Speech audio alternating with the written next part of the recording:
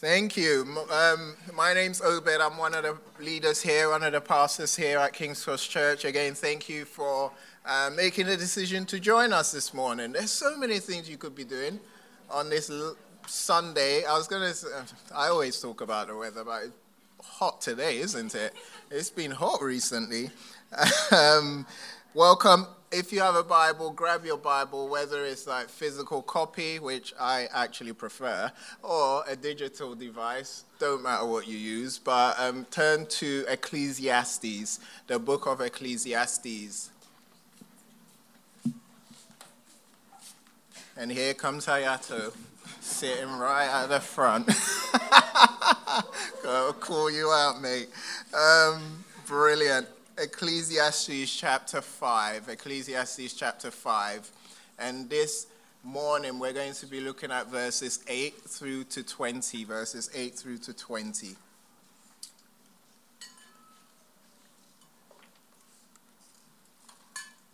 And if you could stand for the reading of the word, that would be brilliant. Chapter 5. Oh, you got it? Thanks, Nick. Thanks. All right, chapter 5, verses 8 through to 20.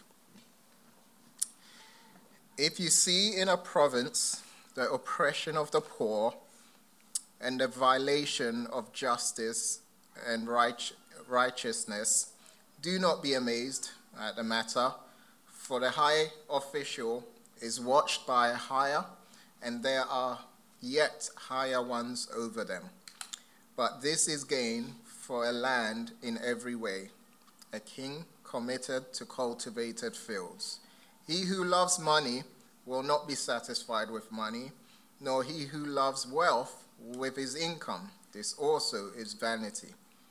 When goods increase, they increase who eat them, and what advantage has their owner but to see them with his eyes?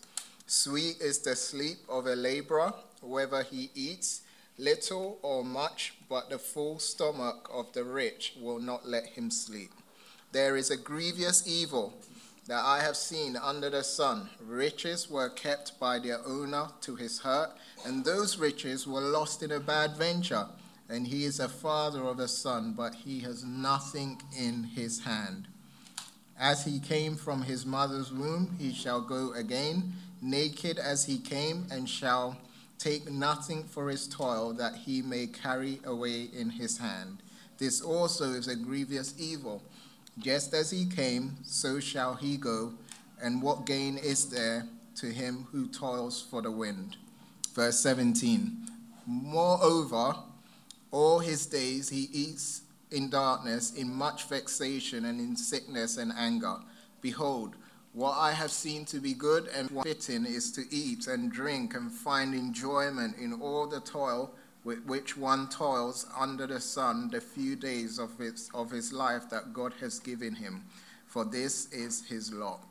Everyone also to whom God has given wealth and possessions and power to enjoy them and to accept his lot and rejoice in his toil, this is the gift of God. For he will not much remember the days of his life, because God keeps him occupied with joy in his heart. Let's pray.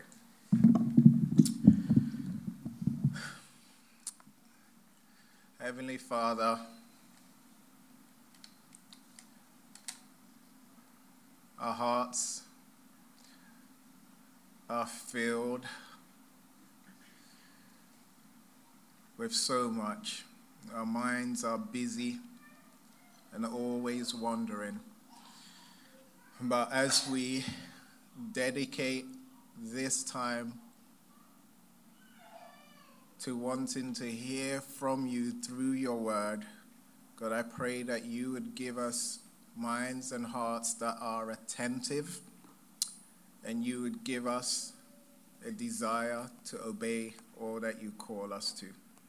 But God, this morning, as we've done and will continue to do to lift up the name of Jesus, may Jesus become more and more delightful and satisfying for every single one of us. In his name we pray. Amen. You may have a seat.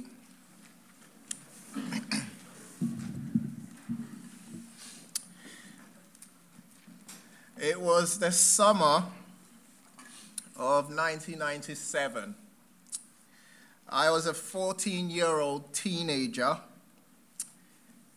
and like most teenagers, of course I had acne, lots of it, but like most teenagers, I had an identity crisis. Even though I lived in England and I had never been to America, I often wore oversized basketball jerseys, baggy jeans, and NFL hats and snapbacks.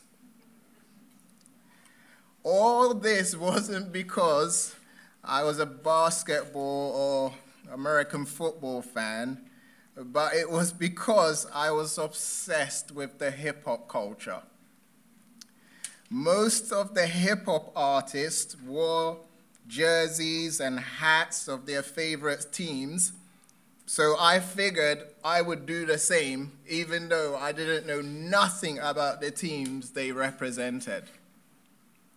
One of my favorite musicians was the Notorious B.I.G. At that time, in 1997, when I was 14 years old, he had just released his new single, which was destined to be one of his greatest hits. The song was called More Money, More Problems, but he spelled it weirdly. It was Mo Money, Mo Problems. And the song was basically about how the more money we come across, the more problems we see. That's actually the chorus. There's a clip of the Notorious B.I.G. in the song. Unfortunately, he had died, I think, several months before the song was released, and so he wasn't actually in a video, but there's a clip of him in the music video in the midst of, P. Diddy and Mace wearing glittery outfits and dancing and everything. But there's a part where the Notorious B.I.G., they're interviewing him, and he talks about how, when he became successful and started to make a lot of money, he started to experience more problems. There was a lot of people that were envious, and it just frustrated him being as rich as he was. His experience and perspective of money was and is definitely countercultural. Why is that? Because most of the people in our culture truly believe that having more money will make you more happier. That's why most people work multiple jobs. That's why motivational videos on YouTube about how to make more money have millions of views, and that's why books on how to become rich, most of them are bestsellers. We are obsessed with money because we believe money will make us happier. That's what our culture thinks. And so the question is, what about you? What's your opinion? Do you believe that having more money in your checking and savings account will make you happier? Will more money improve your life? You might think, absolutely. If I had more money, I'd get a better car. If I had more money, I would have a bigger house and more space, right? Living in San Diego, we all understand that. If I had more money, I would be able to do this and that and travel whenever I want. And so, what is your opinion? Do you believe winning the lottery will improve your life and bring you lasting fulfillment? Our culture may believe money is where lasting fulfillment is found, but the preacher, he's the author of Ecclesiastes. So throughout this sermon, I'm going to be referring to the preacher, and whenever I do, he's the author of Ecclesiastes. The preacher will disagree with you. he'll push back and say that money does this. It overpromises, but it actually under-delivers. The point he's been trying to make in this book of Ecclesiastes is that everything in this world is hevel. Hevel is a Hebrew word that means vapor or mist, right? And we translate it as vanity or meaningless. So the point the preacher wants us to really wrestle with and understand is that everything in this world, under the sun, everything we're involved in, is actually hevel, it's actually vanity, it's actually meaningless. It's actually, as he illustrates it, it's like chasing after the wind.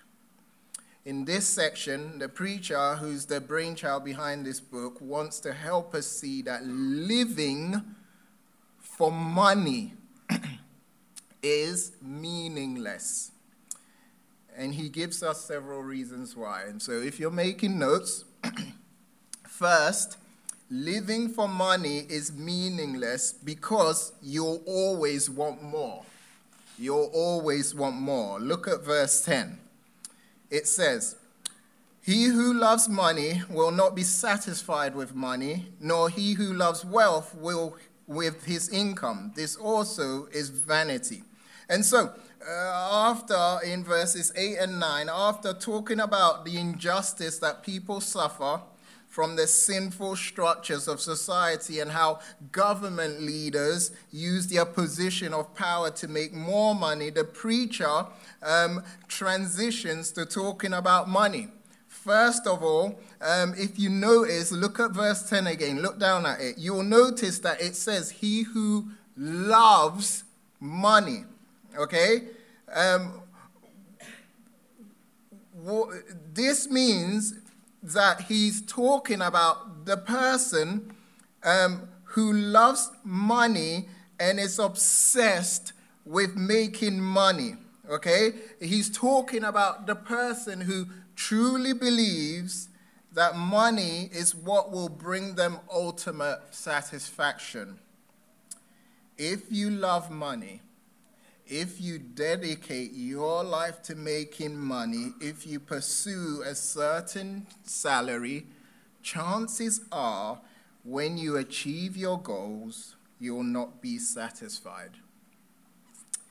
You'll never have enough. You will always want more. And this is a stark reminder that, look, after you get that pay rise, after you meet your financial goals, this is reminding us that you will not be satisfied. Why? Because you'll always want more. The obsession with money can never be satisfied. And think about this.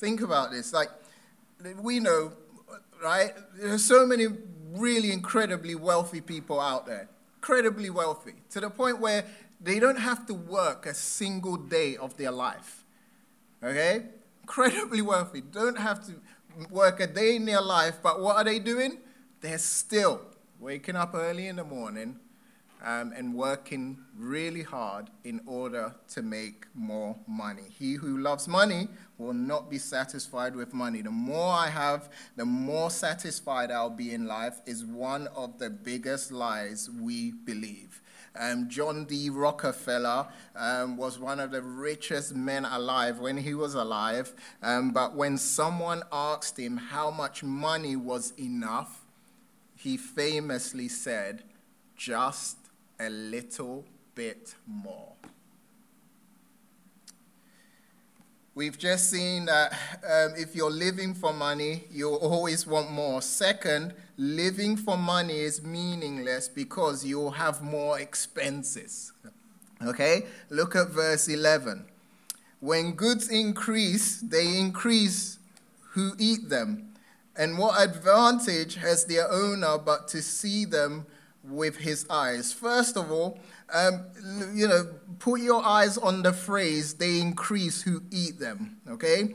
This phrase is talking about people who consume our wealth. So, what the first part of this verse is saying is that the more money you have, the more people come to help you spend it. More money comes with extra expenses, right? The government, Uncle Sam, will show up and tax you, okay?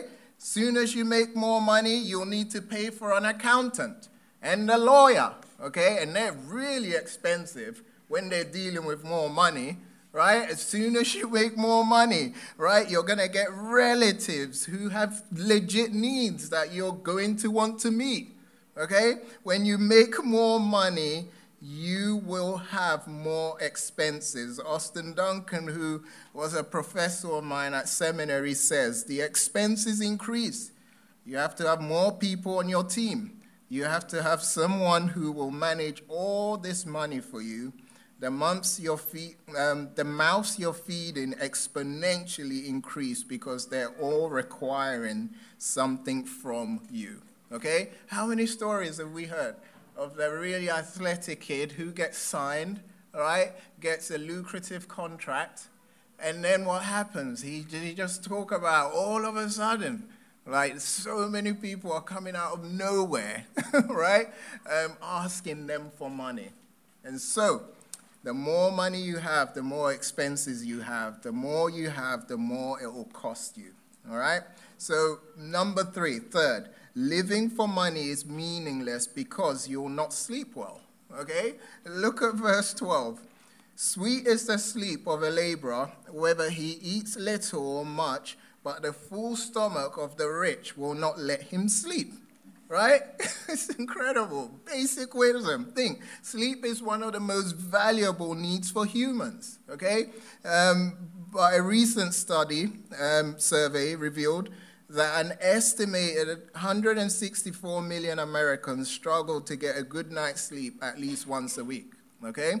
Because of this, Americans spend billions every year on sleeping aids and remedies. Okay, we all know that. The facts are there. Editor of Consumer Reports, Lisa Gill, says the reason many Americans struggle to get a good night's sleep is because they are busier than ever. She goes on to say, we can see that about 20% of Americans work 60 hours or more a week. We can also see they're spending more time on their gadgets, on their phones, trying to help their kids do homework. And so in verse 12, so that's the reason. That's a reason for why people don't sleep well. In verse 12, we're given another reason why some people struggle to sleep, and that is because they're too wealthy. They have too much money. This verse is telling us that the average worker, okay, think about it, the average worker who's on a minimum wage tends to sleep better than the multimillionaire.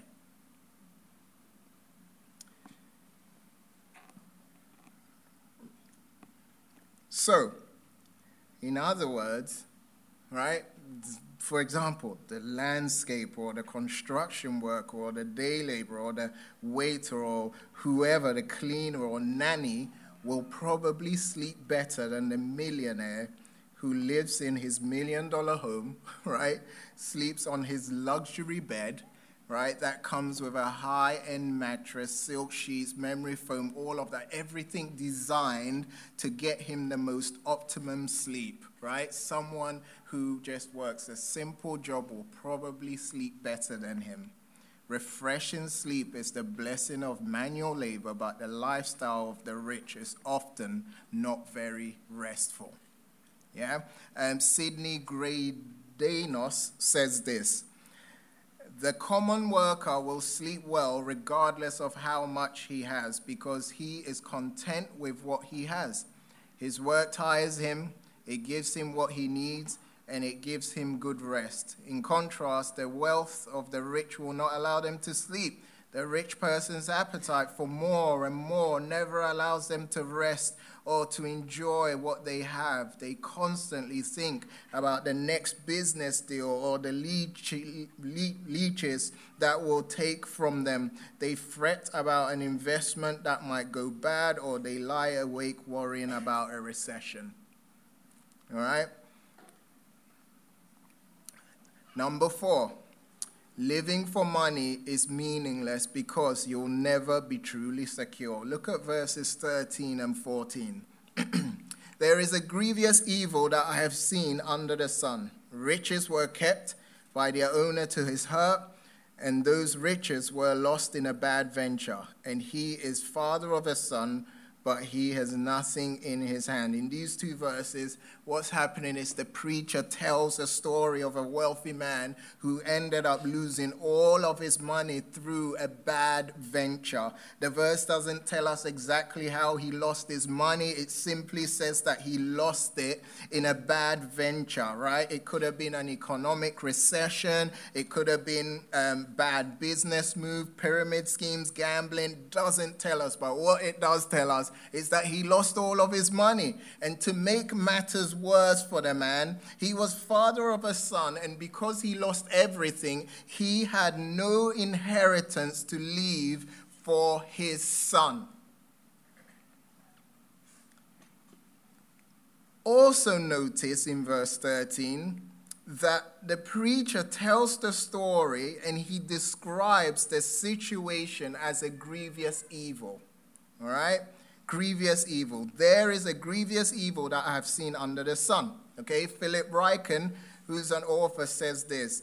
This literally means that it makes him sick even to think about it.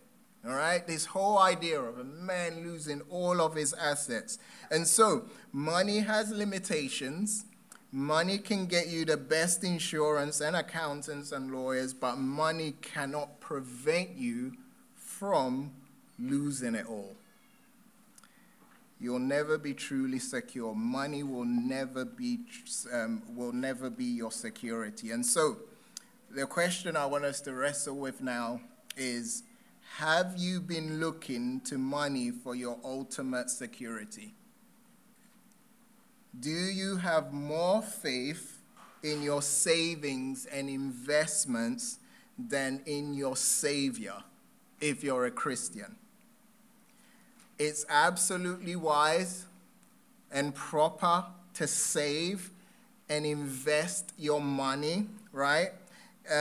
All of those things are good, but saving and investments become a problem when your security and hope is in them more than in Jesus. And so, the question then we have to ask is, how generous are you with your money? How generous are you with your money? Do you save more than you give, or do you give more than you save? Right? Kevin DeYoung, who's an author, says this: God gives you money because he is generous, but he is generous with you so that you can be generous with others. And if you are generous with your money, God will likely be more generous with you. This teaching about money not being secure and this teaching about being generous aligns, and it's in harmony with Jesus' teaching on money. Matthew chapter 6, verse 19 to 21 says this: do not lay up for yourselves treasures on earth where moth and rust destroy and where thieves break in and steal, but lay up for yourselves treasures in heaven where neither moth nor rust destroys and where thieves do not break in and steal. For where your treasure is, there your heart will be also. And so, if you are a Christian, it's incredibly important to have more faith in your finances. More faith in Jesus, than in your finances. This mic is irritating me. It's in my face. Sorry about that, guys. Next, fifth, money is meaningless because you'll leave it all behind. Look at verse 15 and 16. As he came from his mother's womb, he shall go again naked as he came, and shall take nothing for his toil, that he may carry it away in his hand. This also is a grievous evil. Just as he came, so shall he go. And what gain is there to him who toils for the wind? In other words, we brought nothing in this world, and we will lose everything when we die. Okay? Later in the New Testament, the Apostle Paul, who is one of the most successful Christian missionaries in history, said something similar. In a letter he wrote to his protege, Timothy, he says in 1 Timothy 6:7, "For we brought nothing into the world, and we can take nothing out of it," right? If you don't lose all of your money through bad investments or a financial crisis, you'll definitely lose it when you die. Right? It's true. Everything you work for will be taken from you and given to someone else when you die, right? In 2011, Steve Jobs passed away at the age of 56 years old after battling a rare form of pancreatic cancer. He was buried in an unmarked grave located at the Alta Mesa Memorial Park, Palo Alto, California. Steve Jobs had a net worth of 10.2 billion when he died. And so the question is, how much did he take with him when he died? Nothing. Nothing. And so the preacher concludes his talk about the meaningless pursuit of money in the following way. Look at verse 17. He says, "Moreover, all his days he eats in darkness, in much vexation and sickness and anger." So the big question is, what he's answering here is the outcome of the love of money. If you live for money, you will live under a dark cloud and be consumed with frustrations, discouragements, and anger. Trying to find satisfaction in money and possessions is meaningless, absolutely meaningless. Daniel Aiken says this: "Death is the great equalizer. It cancels out all the earnings we have. Why kill yourself to gain more money, more stuff, and more land when you are just going to be shoved into a hole in the ground at the end and eaten by worms?" He said it. And so living for money is meaningless. Why? Because you'll always want more. You'll spend more on. You will not sleep well. You will never be truly secure, and you will leave it all behind. And so the question is, how do we respond to this, people? What do we do? Do we give up on our career path that we've been working hard towards? Do we quit our well-paid jobs and get really simple jobs so we can sleep better? Do we stop saving and investing? Do we email our financial advisor and let them know that we no longer need their services? If money is meaningless, if we're going to lose all of our money anyway, do we not save or invest our money? Before you stop saving, before you stop investing, the preacher, who's the author of Ecclesiastes, has a solution for you. What he does next, after the criticism of the love of money and everything, is incredibly balanced and wise. Look at verse 18. He says this: "Behold, what I have seen to be good and fitting is to eat and drink and find enjoyment in all the toil with which one toils under the sun, the few days of his life that God has given him, for this is his lot." And so, after talking about the grievous evil that is the love of money, what does he talk about next? He describes, all right, he decides to talk about what he believes is good and fitting. And what he believes is good and fitting is to be content with whatever you have. This is exactly the point he's trying to make in verse 18. He's doing this. He's urging you to be satisfied with what you have rather than thinking satisfaction will be found in what you don't have. And so the thing we have to think about and really begin to embrace is to delight in what you have, because trying to find satisfaction in a new job, in a new house, in a new car, in a new relationship, he's telling us is all meaningless, and it's like chasing after the wind. It's a frustrating pursuit and an impossible endeavor to look to money to provide us with ultimate satisfaction and ultimate security. And so before he concludes, the preacher has more to say. He wants to unpack this whole topic of contentment a little bit more. And what he does in verse 19 is fantastic. He unveils a vital truth about our wealth and possessions and the enjoyment of them. All right, this bit is fantastic. Look at verse 19. It says, everyone also to whom God has given wealth and possessions and power to enjoy them and to accept his lot and rejoice in his toil. This is the gift from God. A lot of you are like, this is wonky. What does it all mean? All right, to put it another way, this is what he's saying, okay? God is the one that has given you everything you own. Who agrees with that?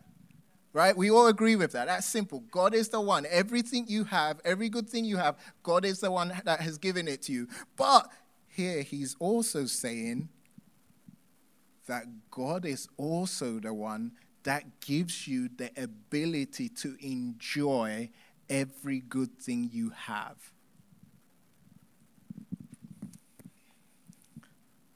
Simply put, both having things and enjoying things are gifts from God. Philip Ryken unpacks this a little bit for us. He says, earlier the preacher listed some of the many reasons why accumulating money is vanity. Yet here he tells us explicitly that if we are wealthy, we should enjoy it. It almost sounds like a contradiction, but notice where the power of enjoyment comes from. It comes from God. God is the one who makes it possible for you to enjoy the things you enjoy. And this vital truth, this profound insight is what helps us have this balanced view of our earthly possessions, all right?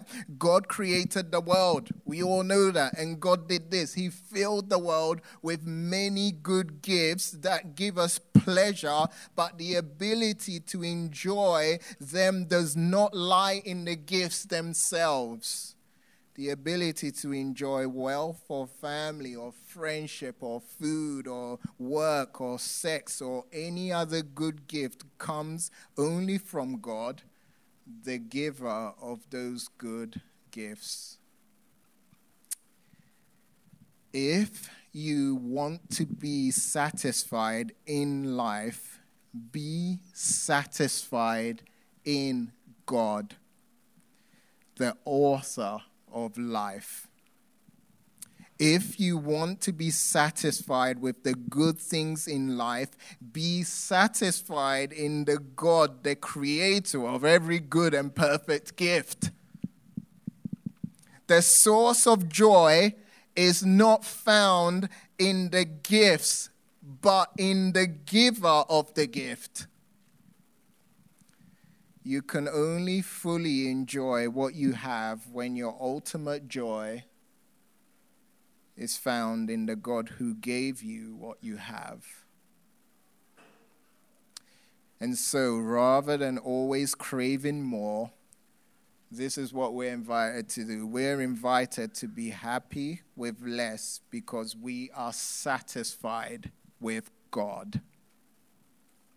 This section of Ecclesiastes is not calling us to austerity, but it's reminding us of basic principles that are true. And that is, if you trust money to do what only God can do, you'll be left bitterly disappointed. And so this section of Ecclesiastes is a reminder not to look to wealth and possessions for true and lasting satisfaction, but to instead reach out for the cross where Jesus gave his life for all of our greedy sins, to hold on to Jesus, to find true and lasting satisfaction in him. And so instead of trying to find satisfaction in security, in money, this is what this passage is calling us to. It's calling us to find our ultimate satisfaction and security in Jesus Christ. Let's pray.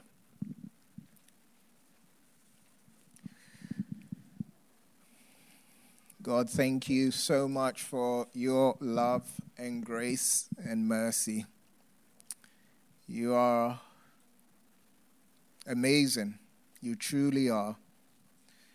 And so, God, as we've taken a look at money and how if we love and are obsessed and live for money and look to it to satisfy us, we will be disappointed. But God, we are incredibly thankful for your Son, Jesus Christ, who gave his life for us so that we can find true contentment and satisfaction in you. And in his name we pray. Amen.